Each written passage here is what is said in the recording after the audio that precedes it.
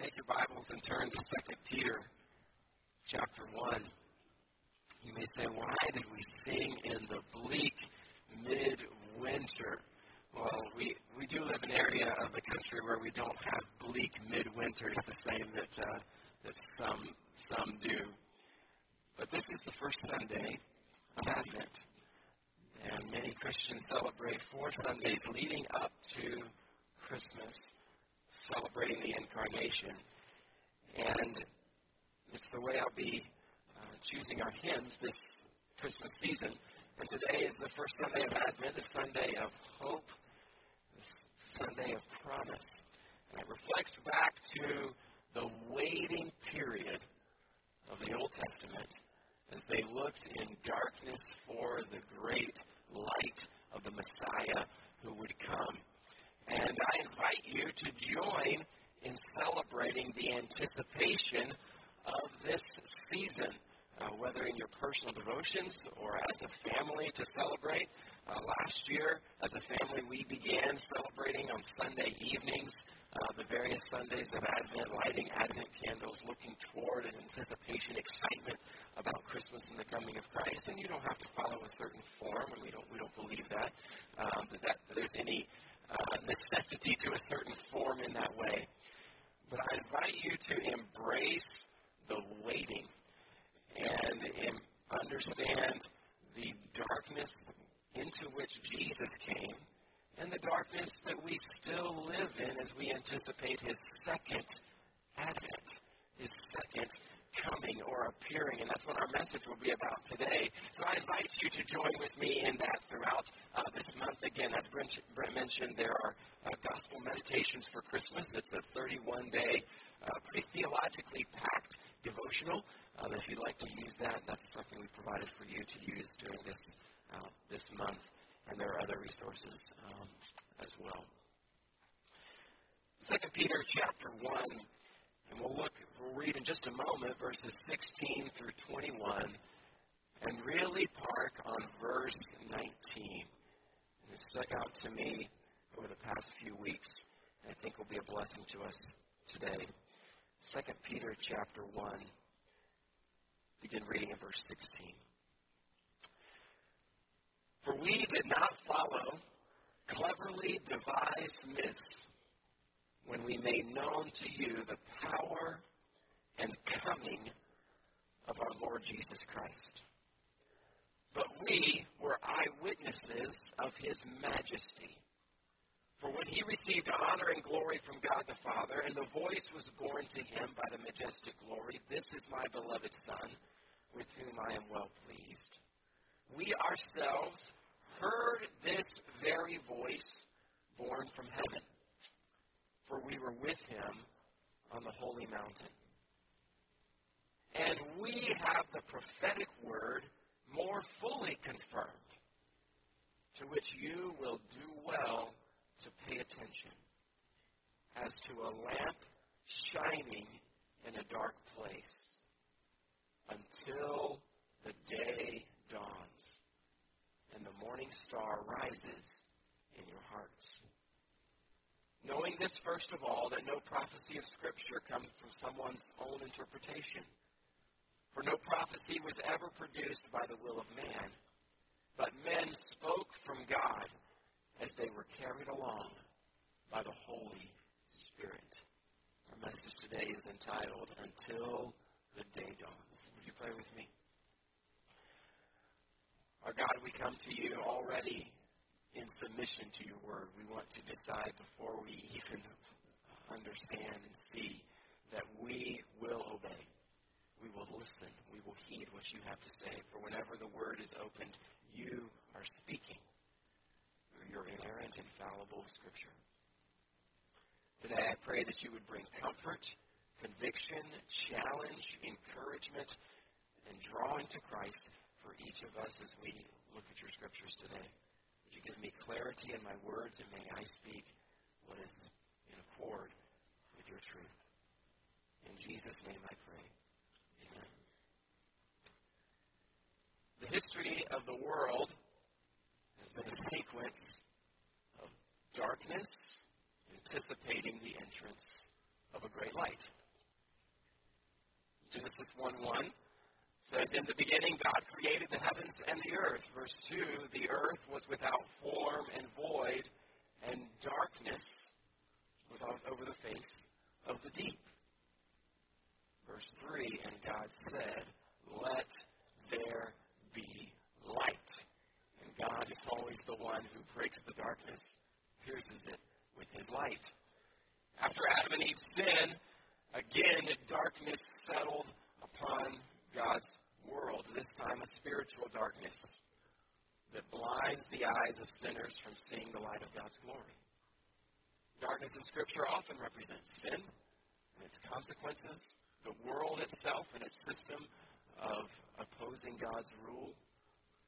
But while mankind struggled to see God through the darkness throughout the Old Testament human history, God did not struggle to see through the darkness to mankind. Psalm 139:2, the psalmist's phrase, "Even the darkness is not dark to you," speaking to the Lord. "The night is as bright as the day." God warned against those who failed to recognize the difference between the darkness of sin and the light of righteousness. Isaiah 5:20 says, "Woe to those who call evil good and good evil, who substitute darkness for light and light for darkness." In the Old Testament, if we were to read it all the way through, we would see the people of Israel struggle in darkness. It took them through slavery in Egypt, through 40 years of wilderness wandering, failed monarchies, and through a generational cycle of rebellion and judgment. The one hope for light for both the people of Israel and for all the world was described and prophesied in the 9th chapter of Isaiah. We read it at Christmas time. "The people who walk in darkness shall see a great light." And those who followed Yahweh throughout the Old Testament were looking forward to that great light to pierce through the darkness for both Jews and Gentiles. And it's this prophecy that we remember on this first Sunday of Advent, the Sunday of hope and promise. Waiting for the Messiah in the New Testament, the devout Simeon met Joseph, Mary, and baby Jesus at the temple on the day of Jesus' purification. And Simeon looked to heaven and he prayed, "My eyes have seen your salvation, that you have prepared in the presence of all peoples a light for revelation to the Gentiles and for glory to your people Israel." When Jesus came in his incarnation, the darkness had again been pierced by the light. Our study of John on Sunday mornings has sharpened our appreciation for Jesus Christ as the light. And Brent will continue preaching through John 8 and understanding that. John 8:12, "I am the light of the world. Whoever follows me will not walk in darkness, but will have the light of life." And as Tim mentioned this morning, we sing these hymns of anticipation with the benefit of having Christ's first coming already known to us. But today, after Jesus' coming, his death, his resurrection, and his ascension, but before his second coming, we still find ourselves in a time of darkness. Because although the light of the world has come in the person of Jesus Christ, John 3:19 says that men love darkness rather than light because their deeds are evil. We still live in what Colossians 1 calls the domain of darkness.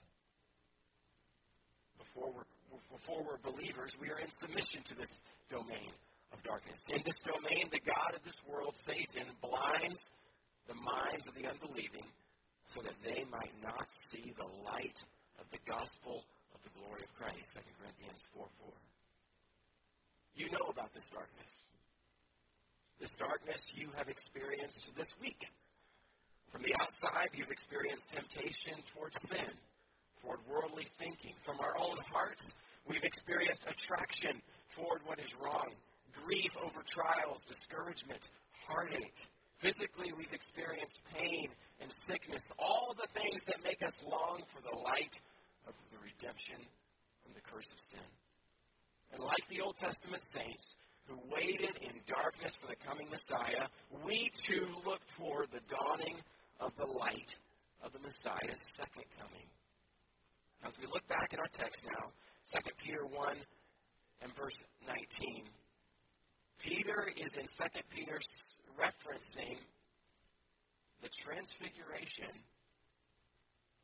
and looking for that as historical proof of the second coming of the glory of Christ. In 2 Peter, there are evidently some false teachers in this time of the early church that Peter was warning against. That comes up throughout his epistle. They seem to have attacked the young believer's faith in the Scriptures. In this paragraph, Peter is bolstering, supporting, encouraging believers in their faith in the Scriptures, specifically the Scriptures' prophecy about the future kingdom or coming of the King Jesus Christ. Peter clarifies in verse 16, and we'll just look at verses 16 through 18 kind of as some context before we get into verse 19. Peter clarifies in verse 16 that the apostles' teaching was not oral tradition of legendary myths. It's interesting. Mythical understanding of religion seems to actually be growing today. And a look at legends of the past, mythology for a source of truth and understanding.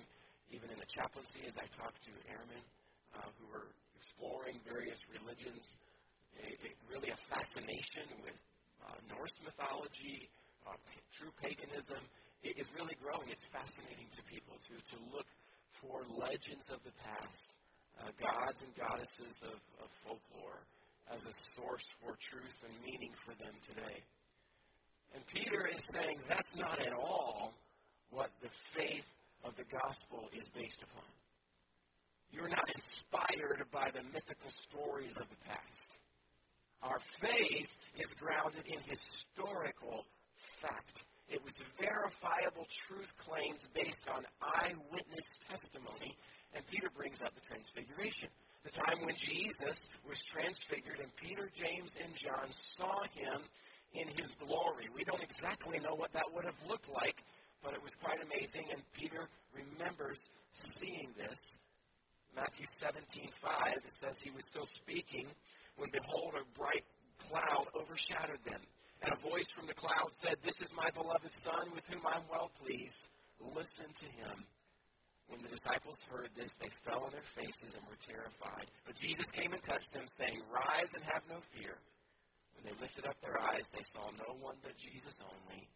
And as they were coming down the mountain, Jesus commanded them, "Tell no one the vision until the Son of Man is raised from the dead." Now, I don't know if Peter obeyed that admonition to not tell anyone until after the Son of Man had been raised from the dead, but at least when he's writing this, Jesus had already been risen from the dead. So he was obeying at this point. He's telling the story of this vision after Jesus' resurrection.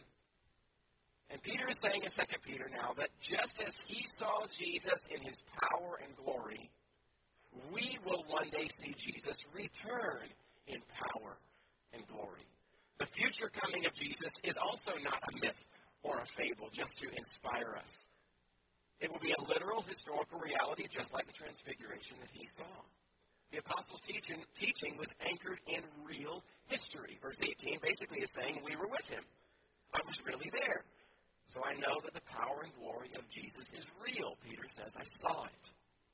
And now he uses that historical event to point to the glory of Jesus and the reality of his future return. If you're struggling in darkness today, let this passage encourage you that Jesus will literally return to this earth to fulfill and inaugurate visibly his kingdom that has already begun. The wrong may seem off so strong, but God is the ruler yet. We know the end of human history is a literal return of the King Jesus Christ. And this passage in 2 Peter actually deepens our appreciation for the transfiguration in Matthew, for what it means. It was actually recorded in all three synoptic Gospels, Matthew, Mark, and Luke. And it may have seemed like a strange event in Jesus' life to have recorded three times. But now in light of 2 Peter, we see that the coming of the Son of Man and his glory in the transfiguration is used by Peter to challenge us to understand his future return and his glory as literal historical fact. Now, I believe that the coming of the Son of Man, anticipated in Daniel and described in the Gospels, as Brent has preached, as the resurrected, occurred as the resurrected Christ received power and glory from the Ancient of Days. That's already occurred in a sense. Jesus is reigning now. We're not waiting for Jesus to win back the world from Satan in some way. But as with many prophecies in the Bible, the fulfillment of Jesus' kingdom has begun, but has an aspect yet to be realized. Jesus is reigning now. He has come to the throne of God the Father and received power and glory. But one day he will come to earth to visibly set up this kingdom, to defeat sin and Satan, to ultimately defeat this domain of darkness in which we find ourselves, and once and for all to inaugurate the new heaven and the new earth. And all of this in verses 16 through 18 really is an introduction to our message today, and we could spend more time in those aspects. But we've seen that Peter defends this truth of Jesus coming because of his firsthand eyewitness experience of seeing Christ in his power and glory. And that makes his statement in verse 19 all the more powerful. Look at verse 19. And we, and I believe this we refers to all true believers now. And we have the prophetic word more fully confirmed. He had an experience of seeing the power and glory of Jesus in an eyewitness way. But we now, after Jesus has been ascended into heaven, he's no longer physically here, we have the prophetic word more fully confirmed than that. There is a source of authority and surety for the believer, specifically in our confidence in Jesus' coming kingdom, that is even greater than the transfiguration and the apostles' experience of seeing Christ. Our greater source of authority is the Scripture. What this verse calls the prophetic word.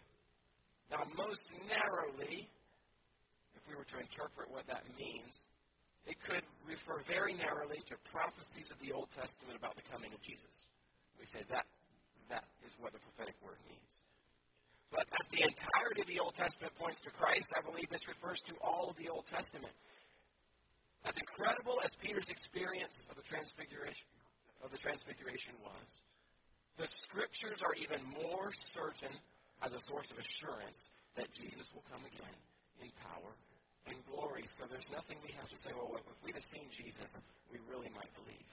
We have even more certain, more confirmed the Word of God. This is only referred to the Old Testament, but we won't get into this fully, but I believe this entire passage, as well as 2 Timothy 3, speaking of the Scriptures, can be applied to both the Old and the New Testament for several reasons, one of which is that Peter in 2 Peter 3:16 talks about New Testament writings as the Scriptures, just like the Old Testament. So it's perfectly acceptable for us to apply the words of our text, verses 16 to 21, to the entirety of the Bible. God's Word is more certain than any experiences. Even Peter's experience of seeing Christ in his glory. I would have loved to have been at the Transfiguration. I felt like my faith would be stronger if I'd have seen something like that. Seeing Elijah and Moses come back and give their and see their prophecies fulfilled in the person of Jesus. But we have something better in our hands. It is sure, it is certain, it is confirmed. Specifically, according to this text, when it points our attention to the kingdom of God and the return of Jesus Christ. It reflects what Psalm 19:7 says, the testimony of the Lord is sure, making wise the simple. Our confidence this morning is in the written Word of God. And it is as simple as trusting this most reliable source of authority and hope. Now, the rest of verse 19 applies this simple truth. It tells us what to do, why to do it, and for how long. Because God's Word are more fully confirmed source of assurance. Verse 19 tells us, in light of that, pay attention to the Scriptures. So our first point today, if it's application, if you're taking notes, is pay attention to the Scriptures. You do well, it says, to pay attention to this word of prophecy. You and I must pay attention to the Scriptures and obey what it says. This admonition could even be seen, one commentator noted, as the pinnacle of Peter's entire letter up to this point. Leading up to this challenge, pay attention to the Scriptures. And before and after it, he's defending the reliability of the Scriptures and warning against false teachers who would turn your attention to anything except the Bible. This phrase means to actively turn your mind, your interest, and your faith toward the Scripture. Verse 19 says, you do well when you pay attention. It is good and commendable for us to do this. So let me join with the Apostle Peter in telling you all today. It is good that you've gathered to pay attention to God's Word today. I commend you. I'm often astonished by the simplicity of certain verses in the Bible. Are you? How do we endure the domain of darkness? How do we endure and wait in perseverance for the light of Jesus' return? There's some complexities to life within that span of the story. But the solution, according to the Bible, is actually very simple. Pay attention to the Scripture. Listen and heed it. I think we might overcomplicate the Christian life in some ways. It is often as simple as placing our mind, opening my ears and my heart, and my obedience to God's Word. If you're a new believer here today, or if you're a young person looking forward to a journey of the Christian life, this journey of following Christ that you've recently begun is one of trusting and heeding the book you hold in your hands. It's why we take time in our worship services to read an extended passage of Scripture. It's why our songs of worship are saturated by scriptural truth. It's why the majority of our time together is spent listening to it explained. It's why our children's ministry is focused on teaching and illustrating God's Word. Because of this simple verse, the Holy Spirit through the Apostle Peter says that when we pay attention to the Scripture, we do well. It is good to do. And it is based because of this next part of the verse, because the light that it brings. Pay attention to the Scriptures. Why? Or we can ask a little bit more specifically, what function does this prophetic word do? What does it accomplish? It is a light in this darkness. Verse 19, and we have the prophetic word more fully confirmed. You do well to pay attention as to a lamp shining in a dark place. This is the function of the Word. What is it doing right now in the world? It is bringing light to the darkness. And I love celebrating this idea of the light coming into darkness at Christmas time. Each year we go to Crosspoint Church for their Christmas Eve service, and they do a true candlelight service there. They don't have windows in the auditorium, so they're able to get really dark. And they light candles, and you have one candle, and it lights the next person's candle, and it begins to grow.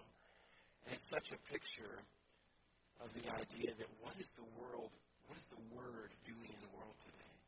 As the Word spreads, it is bringing light one person at a time. We haven't yet experienced the light of the morning sun. We'll get to it in a moment, but until the day dawns, that's Jesus' return. That's the morning. The morning sun will come, but it's still in the nighttime, if you use the analogy. But we hold candles, night lights, lamps that give light to this dark world in which we live. A lamp gives sunlight in the night, and it is growing. If we're going to kind of understand this idea of the analogy used here, the lamp shining in a dark place now, until the day dawns in the future, the Scriptures are the prophecies. The return of Christ is the fulfillment of those prophecies. The scriptural prophecies are like a nightlight or a candle, giving light to a dark room. The return of Christ will be the morning sun. It brings day to overcome the night. We haven't seen that morning sun yet. The new day has not dawned in the sense of Jesus' visible return. But we're not left waiting in darkness completely. We have the lamp of God's truth to give us light, to illumine our path, and focus our hope on the coming light of Jesus' return. The dark place of verse 19, as I've already alluded to, seems to be the world itself, this domain of darkness, and its system under satanic influence. And this is not the first time that God's truth is called a lamp to bring light to the darkness of this world. Psalm 119, 105, a very commonly memorized verse that we would do well to rehearse. Your word is a lamp to my feet and a light to my path. Proverbs 6:23, for the commandment is a lamp and the teaching a light.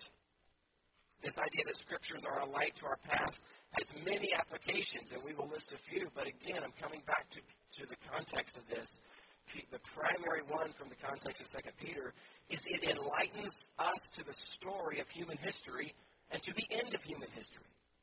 What kind of light does the Word give to the dark world? It tells us how history will end. The light that Jesus is coming back. It's the big story, the big picture helps us zoom out and see what is going on. It's the truth of Scripture that gives us this big picture. That although the domain of darkness seems powerful, although injustice and pain and suffering and trials continue today, the King will return in power and glory and make all things right. So it really broadens our understanding of this Christmas season to see more than just a nativity scene where children can act it out and have some fun. It really is bigger than that. It remembers the time of waiting before Jesus came. And it allows us to see the waiting that leads toward the light of Jesus' return. Until then, the Scriptures light the darkness for us individually. Yes, corporately for the whole world, but individually. The darkness we experience can actually be overcome with the light of Scripture, and that's very practical. Once we've believed in Christ and been converted, we live by faith in the Scriptures as we experience darkness on a daily basis. This can be applied very practically to our reactions to life situations. Are we meditating on God's truth to react to the darkness in which we see? For example, in general, when we experience the darkness of sin, do we remember the Scriptures tell us that sin has been defeated? When we struggle with temptation, do we remember that the Scriptures tell us there's no temptation too great to bear with the Lord's strength? When we feel defeated by discouragement and despair, the Scriptures tell us that if we cast all our care upon Him, we know He cares for us.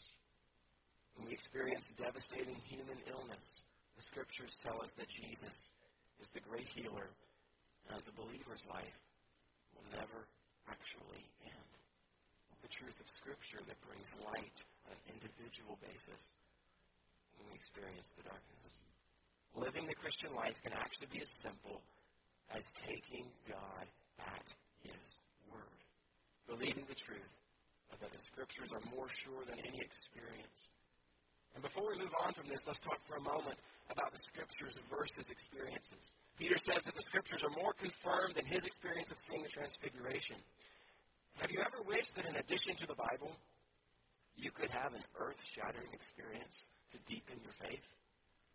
Maybe you've prayed, Lord, if you would just do this in a way that I could see visibly, I would believe in you. And Jesus actually prayed for us before his crucifixion, those who had not seen, and those who would believe in the future. And if we look at that combined with Peter's testimony here, we're not missing out on the assurance of Jesus' kingdom. The Scriptures are not a secondary source of confidence, and experience is being first. I don't think I'm the only one who's prayed something like, God, if you would do such and such, I my faith would increase. I'll praise you.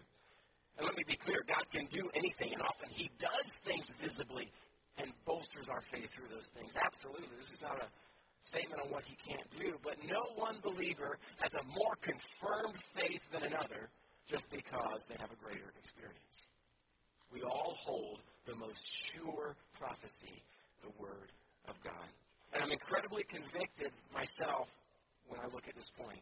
Because there's times in my life when I feel my faith is weak. I may think I need a greater experience of God's power, but I really need to pay more attention to God's Word. At the times when I feel I need a greater experience, a greater visible sign of what God is doing, that might be an indication that my attention to God's Word needs to be stronger. So how long do we have to keep up this faith in the Scriptures? How long? That's the end of verse 19. Tells us how long we need to do that. It's very simply, keep looking to this lamp in the dark room until the day dawns. Until the morning. You're in the night. Wait until the morning. Until the day dawns. How long must we pay attention to the Word? Until the return of Jesus Christ. The prophetic word points us to the end of human history, the culmination of God's work in the world. And on that day, we won't be looking at the Word with eyes of faith. We'll be looking literally at the Word made flesh, Jesus Christ, coming in His glory. The night light will be overwhelmed by the morning sun until the day dawns. The focus here isn't on the day, but on day as opposed to night. The time of this dawning is unknown. But the picture here is of the first light of sunrise breaking through the horizon, ending the darkest night. We actually experience that sometimes on a very spiritual level if you're praying for something through the night. Or maybe you aren't intentionally doing that, but the troubles of this life keep you awake. And all you can think of is the difficulties you're experiencing, whether that's a physical illness or someone else's trials. And sometimes you actually get to see the light of the morning that brings you through a dark night. That's kind of how it feels for the whole experience of the church. Jesus' return will be like a light piercing the darkness. Echoing Psalm 30, verse 5, that says, "Weeping may tarry for the night, but joy comes with the morning. In the darkness, do not lose heart, for the darkness is temporary." But notice the other side of the coin with which Peter describes this light in the end of verse 19. Until the day dawns, and the morning star arises in your hearts. In the ancient world, Venus was usually the star we know now as a planet that was known as the morning star. The first star to appear, anticipating the sunrise. Peter compares the return of Christ to this morning star arising, not just illuminating the entirety of human history, but in our hearts. Remember how I said you've experienced the darkness even this week? And that has not just been external. You've experienced darkness in your own heart this week. It's not just outside of us, it's in our hearts as well. And progressively through our journey towards Christ's likeness, the light of the Word is illumining our hearts. And on the day of Christ's return, He will bring light to the dark world, yes, but He will also complete the work of the light, erasing the darkness in our hearts. When Jesus comes, our hearts will be enlightened by the morning star, Jesus Christ. And the light that enters our hearts that when we are converted reaches its fulfillment, its culmination when Jesus comes back. This is what Paul meant when he said in Philippians that he who began a good work in you will bring it to completion at the day of Jesus Christ. Pay attention to God's Word during this waiting period. Why? Because it is the lamp shining in this dark place. It's bringing light to one person at a time, and we actually have the privilege of spreading that light. Every time we share the gospel of the good news of eternal life with someone else, we're able to give them, share that light with them so that one day they will be a follower of Jesus when that day dawns. For it will. And no matter how dark the night seems or how disconcerted we feel with the effects of the domain of darkness, our faith is in the unfailing Word.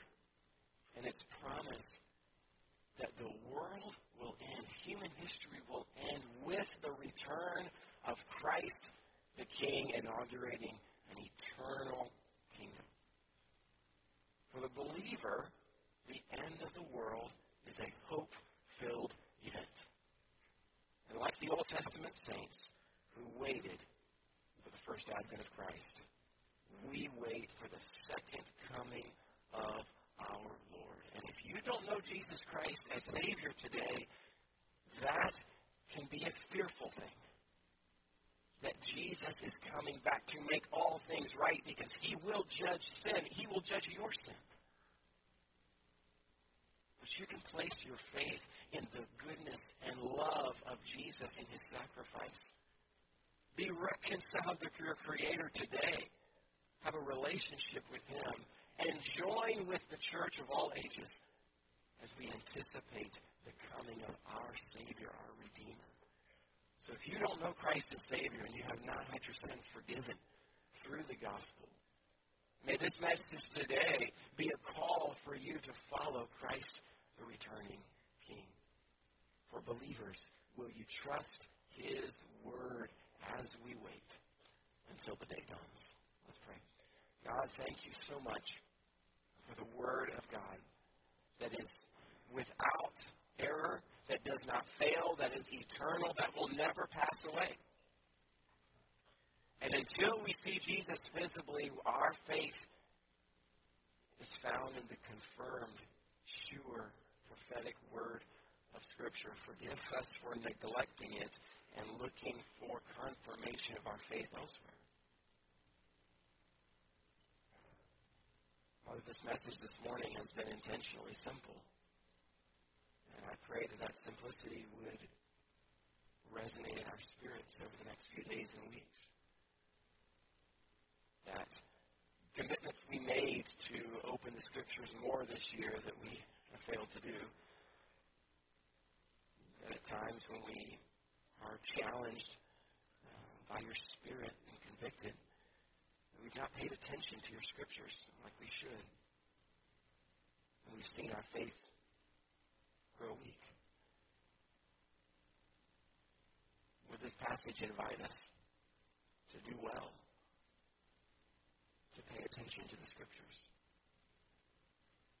May you use this Scripture to encourage those who have gathered today, for they have done what this passage has called them to do, to give their attention and time to the open Word of God.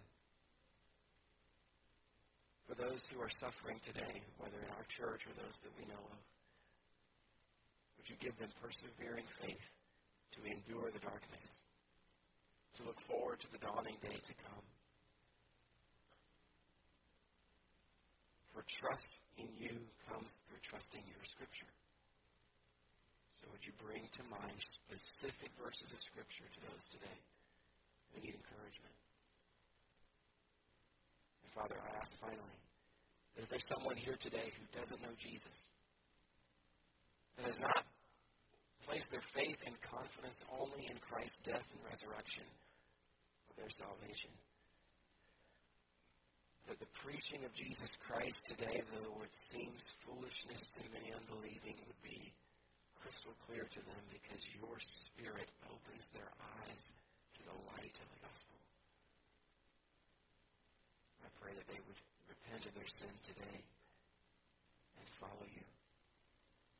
May we as a church, though we will experience great trouble and tribulation, never lose heart and gather week after week after week.